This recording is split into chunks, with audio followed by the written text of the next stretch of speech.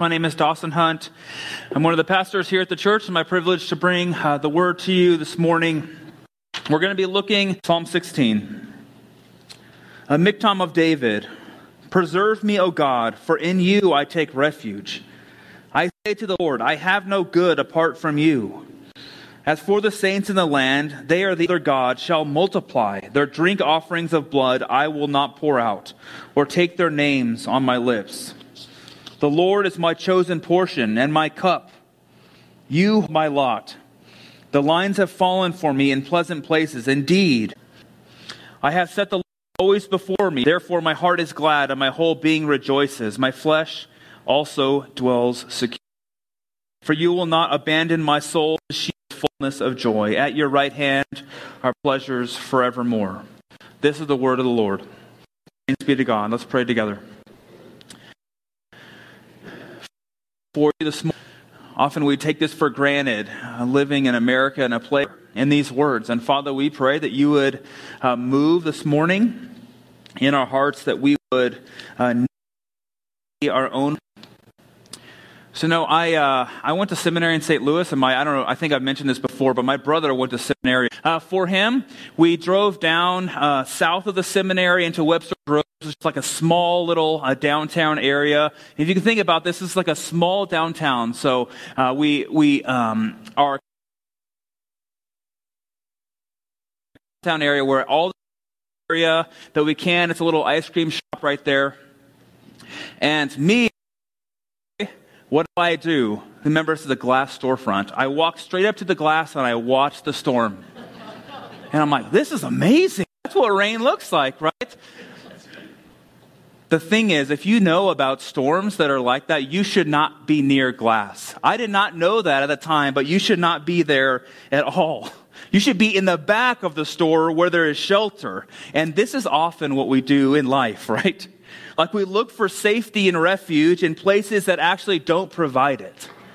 Like at times we unintentionally do it. We go up to the glass because we're desert rats and we don't know. But other times we know. We know that there is safety in the back and yet we stay in the front. Because we often take refuge in things outside of the Lord. We look to good things that are good in our life, but we find them ultimate, which many theologians have called idols of the heart. So the theme we're looking at today is that true refuge is found in the Lord alone. True refuge is found in the Lord alone. And I have an outline in your bulletin for you where we'll be going. We're going to be looking at verses 1 through 6, which is commitment. David speaks about really what is a commitment to the Lord. And there's actually two options of commitment. We'll look at that. Secondly, we're going to be looking at confidence, which is the result of commitment to the Lord in verses 7 through 11. So first, kind of an introduction into Psalm chapter 16. This is a very famous psalm, primarily because it is quoted verbatim by the apostles Paul and Peter in the New Testament. They're both preaching sermons. And Peter, for David says concerning him, here's our text. I saw the Lord always before me, but he is at my right hand. Therefore my heart was glad and my tongue rejoiced. My flesh also will dwell in hope. For you will not abandon my soul to Hades, or let your Holy One full of gladness with your presence. So here we see both Peter, this is Peter speaking here, we see Paul later on arguing that David's words apply to Jesus himself. And the logic behind this, and what a lot of theologians have said over the years, is that David's body was not the one that didn't see corruption, right? David died, his body decayed in the grave, but Jesus beat death. His body did not decay. Remember that Jesus came out of the tomb on the third day, right? Before decaying would have begun. I think it's important when we come to a text like this, I was taught this, that it is David who does Jesus things. It's not, I don't want to mix this up. It's not David who does Jesus things. It's Jesus who does David things. And he will apply it to Jesus as well. So for us, what I'm trying to say, what I want you to see from this, is that this text today, these portions that are quoted in the New Testament, believers are the members of the covenantal community who seek refuge in him as an indication of his presence. We see throughout the scriptures, specifically now where we are in the context of the Old Testament, that God has been faithful time and time again to the promises that he has made. He has kept, are really indicating this. They're indicating submission. They know that good only comes from God. And so what does David do? He submits to the Lord. And the thing is that we want to see here is that this isn't a partial submission. This is a submission of the whole person. There is not a square inch in the whole dominion of human existence over which Christ, who is the Lord over all, does not exclaim, mine. Everything in creation is Christ's. So for us today in the text. That's true about you and me, and that's our call, is our whole person should be dedicated to the Lord. So in verses 3 and 4, David goes on, after he shows us this confidence that other gods shall multiply, their drink offerings of blood I will not pour out or take their names on my lips. So we see in verse 3 that David is saying that yes, the first option is commitment to the Lord, but he doesn't stop there. He actually says it's commitment to the Lord and joyful acceptance of the saints. Now this term that he uses here for saints is generally used in the Old Testament for angelic beings, but he adds in the land here. So we actually see that these are true believers who are following Jesus on earth, who have brought themselves to a humble position before the Lord. So we got to pause for a moment here, right? Like we would expect him to say, you can either follow God or not follow God. But what he's saying is that you need to have a commitment to God and God's people. That's the first commitment.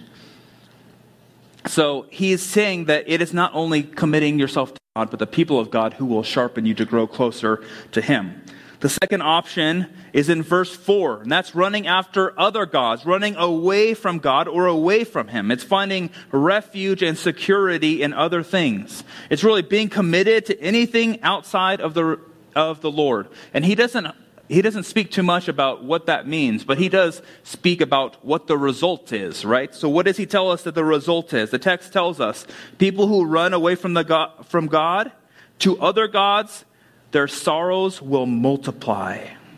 Sorrows in this life and sorrows in the life to come. So the psalm is helping us to see the consequences of running away from God. And if you're like me, right, I need this every day. That I feel like I do my best to run towards God, but I still have a propensity to run away. And I need a reminder that running away from God, it results in sorrows that multiply. I need a reminder of where my true refuge is. Let's go on. In verse 5 through 6, kind of conclude this section. He says this, the Lord is my chosen portion and my cup. You hold my lot. The lines have fallen for me in pleasant places. Indeed, I have a beautiful inheritance. So you see, really, this is part of the result of following the Lord, right? So the language of cup and portion, these are metaphors for the Lord's sustenance, that he will care for his people. That's the first part of it. But then David goes on, and we see language that's reminiscent of the conquest. 4 words that are really important in this what we just read. Portion, dividing up the promised land that God had given to them. Each tribe was given its portion of land by lot with clear boundary lines marking the borders of their land. This land was their inheritance to be passed down through the generations. So God gave this people an inheritance to be passed down through the generations. But if you know the Old Testament, you know that there was one tribe that did not receive a land portion. Right? The Levites were the priests, and God says to them in Numbers 18:20, they say this, you shall have no inheritance in their land, neither shall you have any portion among them. I am your portion and your inheritance among the people of Israel. And this church, now, this is where we can relate here. Yes, we can be thankful for all the Lord has blessed us with, for how he has given us many gifts. at the same time, our true inheritance is not in the gifts that he provides, but in God himself. So like the Levites, we are given God himself as our inheritance. He doesn't only provide what we need physically, but he gives us himself. David's joy then in our text is not primarily in the gifts that God gives, but in God himself. Okay, so I'm gonna walk you through a short narrative of my life, okay? So Alice and I got married in 2010. We got our first dog, so female, in 2010. 2012, we got our second dog, a female. In 2014, we had our first daughter, female, Emmeline Hunt. In 2016, we had our second child, Haven, female. In 2021, we had our third child, Audra. I always call Audra Haven because I think of Haven as a baby still, but Audra, female.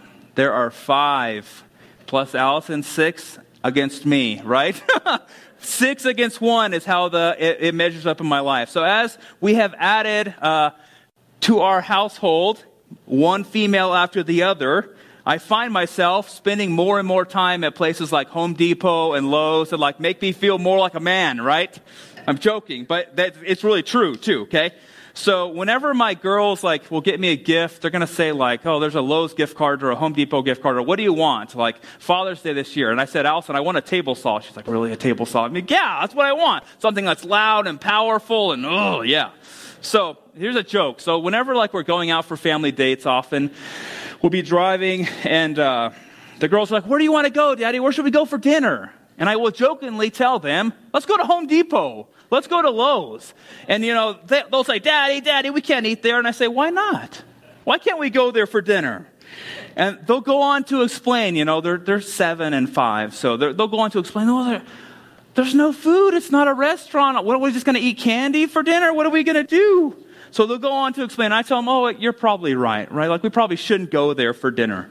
But this is a silly illustration, right? We're laughing, but don't we do this, right? We go to a place looking for safety and security and satisfaction, and it's not going to be provided there. We look for good outside of God. And the truth is, if you look for good outside of God, you're only going to be as satisfied as if you were to take your family to Home Depot for dinner. Do you understand? Like, we don't go to a dentist to get our car fixed. We don't go to McDonald's to get our flu shot. We don't go to the toy store to buy groceries.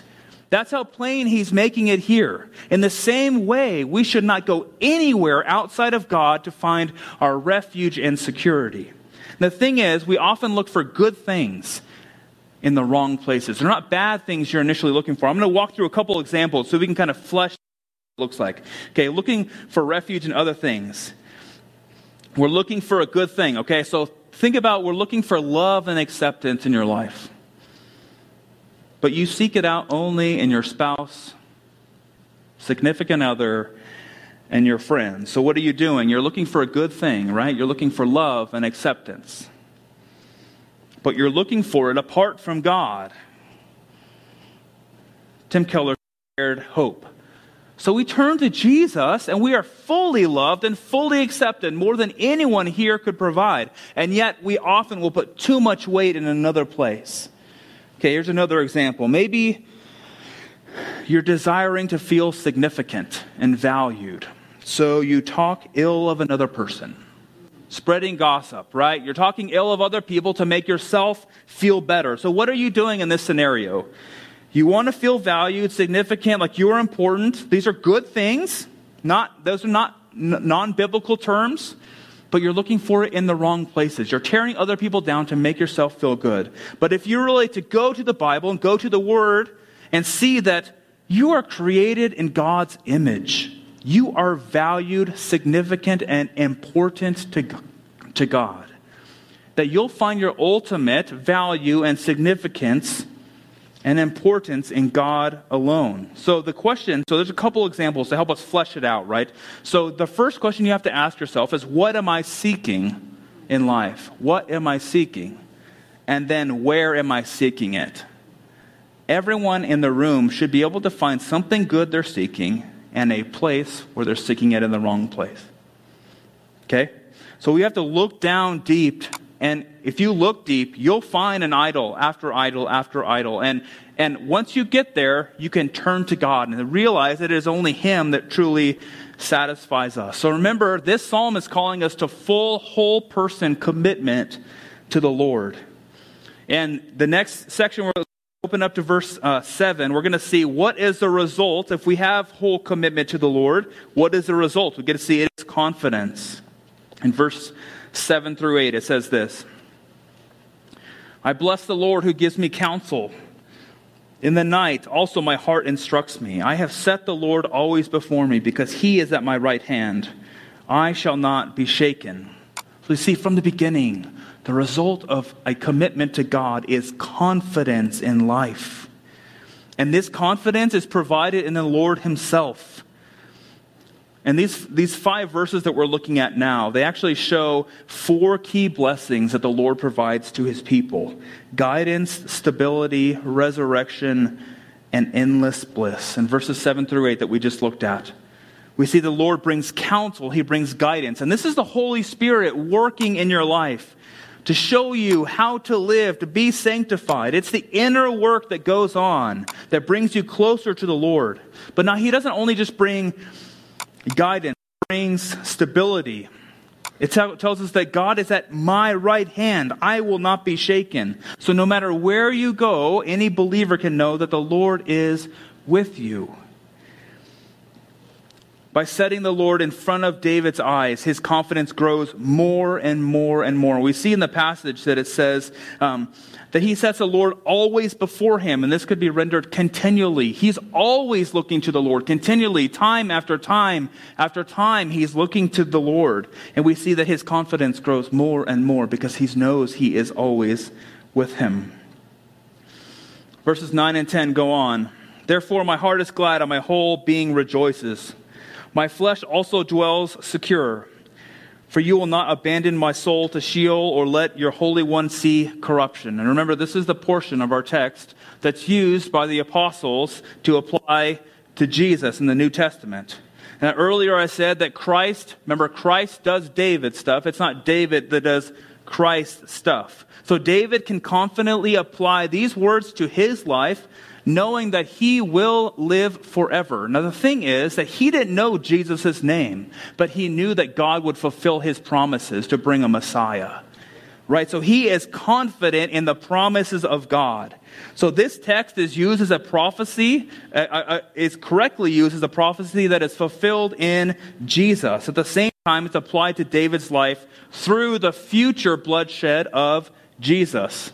Remember in Greek 1, it was a summer when I first got to seminary. One of my professors wrote, he was talking about justification, how people are justified, and he just wrote like Old Testament and then kind of after Christ, and he put the cross in the middle, and he put arrows to it. He said, everyone is justified through Jesus. David didn't know Jesus' name, but at the same time, he had faith that God would fulfill his promise to bring him. And you and me today can apply it to our lives because we know Jesus' name.